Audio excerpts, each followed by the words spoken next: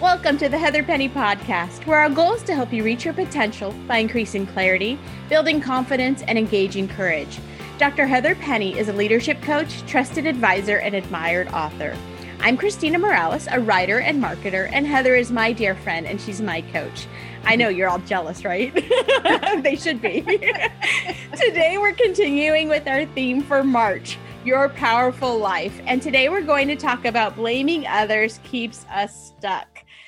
Oh, this is another tough one. And this one I'm super guilty of. So I'm really excited and scared to talk about this today. We're going to get vulnerable here. Yes. So I thought this would be the perfect theme of living a powerful life because blaming others is giving them our power. So I thought if we could stop blaming others, we're going to take our power back. And so Heather, why do we play the blame game? What's up with it? Well, I think one of the things I first want to honor and respect is typically we get stuck in the blame because in our childhood, we were modeled to blame. And oftentimes we were the target of blame.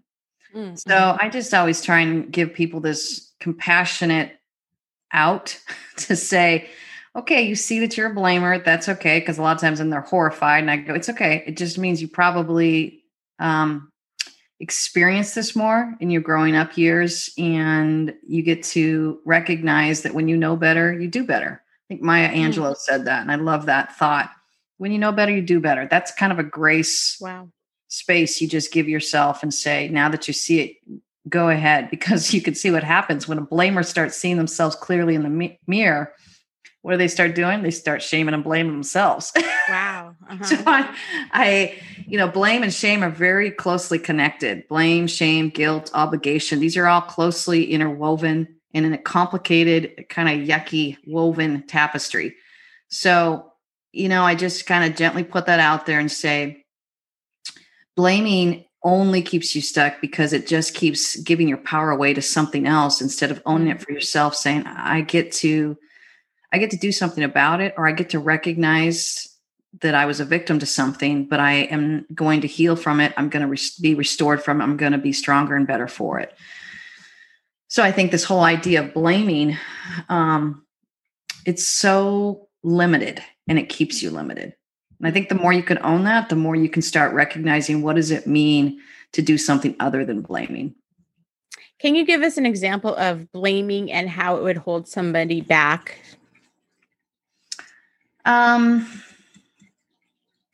Sure.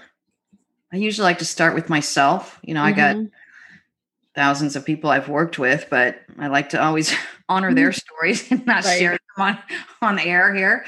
So I think I'll start with myself. I think I noticed it in myself in my marriage early on. I was feeling uncomfortable about some career moves I was doing. I was feeling insecure. Instead of owning kind of that vulnerability that I was experiencing in my younger years, my 20s and my 30s, I started feeling angry at my husband. Why? Because I'm feeling vulnerable. That's a form of blaming someone. And we're saying, hey, you're responsible for my awkward emotions here. So I'm going to blame you and point anything little from why didn't you feed the dogs to why are you home late? There's this then antagonistic relationship that starts happening because it's someone else's fault that you're feeling bad or vulnerable. That's probably a more deeper, complex one, but there's even simpler ones where I've seen parents do this to their kids quite a bit. I've had a bad day at work and somehow it's your fault. And so I'm going to be grumpy with you when I get home from work. It's an unfair way of blaming your kids for a really hard day or an emotional, messy day, to be able to come home and say, wow, I've had a really hard day. Kids, I just need, 10 minutes to myself or an hour to myself, or mommy's going to order pizza and we're going to sit down in front of a movie, depending on their age, depends on the level of honesty you can offer. But that keeps you out of blaming them and making them a victim of your blame. So these are some kind of common examples that I see quite a bit. I've done, I've experienced, and what I try and really make sure that I get out ahead of it. I'm like, it's nobody's fault if I'm feeling vulnerable or messy or not put together. It's mine to take a closer look at. And if I don't own that and take responsibility for that, it's going to leak out, and particularly on those I love. That's good. We discussed several times that counseling is looking back and coaching is moving forward. And blaming is clearly holding on to something in the past, or we blame them. It's their fault why I can't do this. So how do we let past hurts go and move forward? I think I've seen this be very difficult in relationships, and I've been on the receiving end of some blamers that when they never owned what they're doing, we really didn't have a lot of hope to move forward. But when they stopped and owned and said, wow, I think I'm blaming you because I'm unhappy with my own life or my own marriage. I had one person one time, I was talking about my in-laws. I love my in-laws. Well, she didn't like her in-laws. She turned to me and said, can you stop telling me how happy you are with your in-laws, because I'm not happy with mine. That's a form of blaming, because she's saying it's kind of your fault.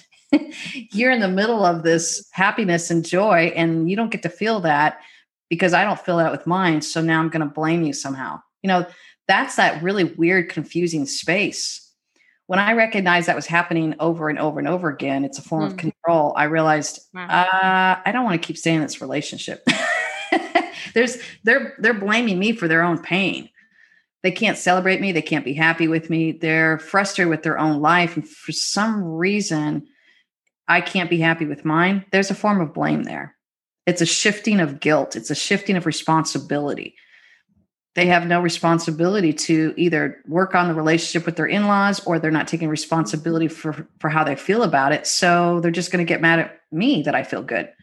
The whole blame thing can be really insidious in a relationship. Being on the alert for it helps you really take a step back and say, wait a minute, I'm not sure why I'm getting blamed for your pain, but I'm not okay with it. And if you can say that in a relationship and they can course correct, and the other person can say, oh, I totally am sorry. I can see that I was doing that. That's where the relationship can move forward. If they can't, and they just feel like they have the right or they're entitled to blame you, and you keep taking it, then you're going to stay a victim in the relationship. So blaming is very sad. It's sad for me to watch. I see it happen a lot in marriages. It's easy to slip into that blaming space that says it's your fault that I'm unhappy. Everything from the fact that, whatever, you don't love me enough, or you're not showing up for me enough, or you're always, always, always, always. I hear the word always and never. It's usually a trigger that they're starting to move into that blaming. Yeah. It's hard. I don't know how much I should say, but, so I had a sister who was bipolar when we were little. And so it made our childhood very difficult, and our relationship is strained today because I do blame her for a difficult childhood, and she blames mom and dad for not knowing how to handle it correctly. Where do we go from here? I don't, Okay, ownership, yeah, right. Yeah. I think we get stuck in the blame if we've never been heard. So you probably want to give yourself the space to have someone validate you. This is usually where I go hire people. Can you just listen to me and tell me you're right? It was really unfair. I kind of laugh at myself when I do this, because I feel like I need someone to go tattle to and say, you're right, it was unfair, or a referee to say, you're right, flag, penalty, So I think you first want to get yourself heard. And if you keep going to the people that aren't hearing you, that's where we get stuck and we stay in the blame. So the first thing is get yourself heard, get yourself validated. So get in that space where I go, finally, someone validated me and they said, you're right. And here's what happened, And sometimes I pay many sessions to get that validation. Sometimes I go to a friend and say, isn't this unfair? And, she'll say, of course, it was awful and cruel. And here's why. And then I feel validated.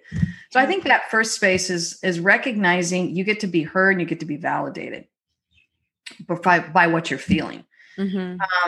And I think then as you start doing that, then you start getting to be at that crossroad where you're facing the decision and the choice to start moving toward forgiveness. Forgiveness for yourself. Forgiveness is a beautifully self-care gift that we give ourselves. And oftentimes we make the mistake that we think it's about the other person. It's really not. Mm-hmm. So I will start with, I choose to forgive what was done to me, no matter how horrendous it is, or how mad I am about it, or how much I feel victimized by it. I'm going to choose forgiveness.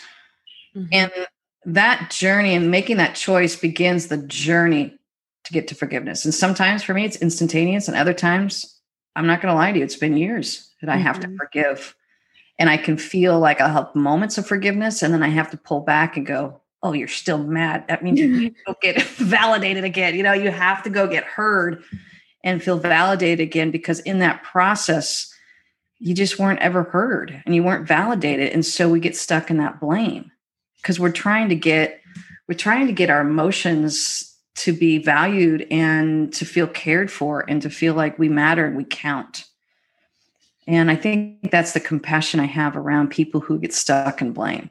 They're typically not aware of how to get validated, and they just keep hanging on to their perspective and demanding people to continue to validate them versus stepping into it with in some sacred spaces to say, I want to get heard on this, and I value this process, and then I want to move toward forgiveness. Mm-hmm. Does that help at all, Christina? Totally. You said something so interesting. It made me think of when you blame others, it makes you the victim. You did this to me. And as victims, we get stuck in our victimization. Like, oh, I'm hurting. And then then we get false beliefs. I'm a victim. I'm hurt. And we don't have any power. We give our power to the other person because now we're stuck being a victim.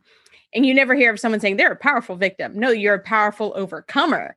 And so that's where we get to move forward and not stay stuck, is we get to address it and then move forward. So I think that's beautiful. Well, it makes me think of, I'm just thinking about two styles of parenting, and I've watched people do it this way. There's two different parents that are coming to my mind. And one of them was it's two daughters, and one of them had the style where they were looking for where their daughter was being victimized. Mm-hmm. So interestingly enough, that daughter, guess what she grew up to be? Wow, victim. Mm-hmm. Yeah, you got it. So, and that was because the parent hadn't dealt with how she was feeling victimized. Really? So it was unresolved stuff. That's what we do. We all as parents we have to be cautious of how we bring our baggage to the parenting relationship. We all know that. But interestingly enough, she, in her desire to try and bring power to her daughter, she was actually keeping her more stuck because she kept looking for where she was being victimized. Mm-hmm. Then I saw the other type of parenting, which is really teaching her to be strong and resilient. But the daughter was feeling sad and sensitive and heartbroken, and the mother was dismissing it because she wanted her daughter to be strong. And so the daughter grew up actually very fragile. Ironically, it was the opposite. Yeah. And overly sensitive to our world because she was dismissed too often, too much, too long with her sensitivities. And I say this with both respect because I know I've done the mistake on both. I am both a strong mother and a sensitive mother, but I've probably been sensitive when I should have been strong, and I've probably been strong when I should have been sensitive. And several memories are coming to my mind even as I said that, but I don't think I'm going to share them. I'm not that vulnerable today. That's okay. Thank you. I feel like blame has some sneaky siblings that are in the same family, but they kind of come in different forms, like bitterness, resentment, anger. What are some other feelings that we should identify so we can address them and say goodbye? Yeah, I think we identify blame by just recognizing some of the hard emotions and honoring them. Mm-hmm. So that's the first thing. So if we have something that's kind of this idea of clean anger, it's this awareness that I'm angry for a good reason and I need to give respect to it. Mm-hmm. But if it's an anger that we're not being honest about what's underneath it. Do I feel disrespected, or am I disappointed, or do I feel mistrusting or unheard, or what is behind that anger? If we're never quite honest with that, it's really easy to slip into blame. So it really goes back to kind of owning this powerful life is staying connected to your true self. And I think we've talked about this in other podcasts about my emotional category sheet. Really being clear with what am I feeling? What's behind this anger? And I've recognized if I'm not clear of what's behind my anger, and I'm thinking about in my marriage, it'll be really easy to just blame my husband for not being whatever, fill in the blank, and I think that as I own what really makes me angry and say that out loud, it helps my husband to hear where I'm coming from. And it makes me step into that vulnerable space that says, I feel disrespected, or I feel embarrassed, or I feel disappointed. Some of these harder, more vulnerable emotions. And I'm going to own that because I don't want to just get mad at you and blame you for me feeling all these things. So we often skip over that really powerful vulnerability step of saying, this is me hurting, but I'm going to tell you really clearly where I'm hurting because I trust that you love me enough to do something about it. So we've talked about blaming others. So I want to know, when do we take responsibility for some of our actions? For example, okay, this is the theme of the podcast. I'm having problems with my weight. So it's my fault. I'm not eating right. I'm not exercising. I'm overwhelmed with the world. And that's been put on the back burner. Yeah. And so when do I take responsibility saying I'm not eating right, I'm not exercising, versus why did my mom give us dessert at the end of dinner every night, and now it's become a habit, and now it's all my mom's fault because she didn't have us eat healthy, when it's a bad example, but you know what I mean? Like, sometimes we blame others for our own actions. So, and is it even worth finding fault? Is it time to address the problem and not the catalyst? Like, when do we, instead of being upset about the issue, it's okay, well, I'm not going to say why I'm doing this. It's just time to get healthy. So how do we manage all of that? It's a tangle of emotions. Oh yeah. And actually that's a really good example because I'm going to use that one. Yeah. That was really good. Okay.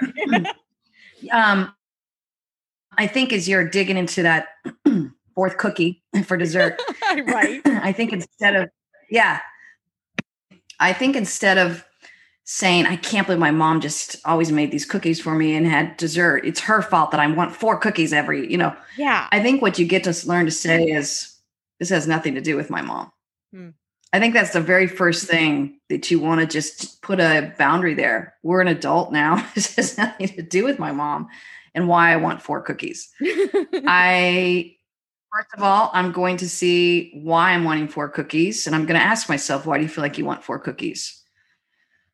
Okay, historically, there's a little bit you can give some credit to that you grew up having dessert after each meal, and that's something you're used to. So maybe we can create a new habit.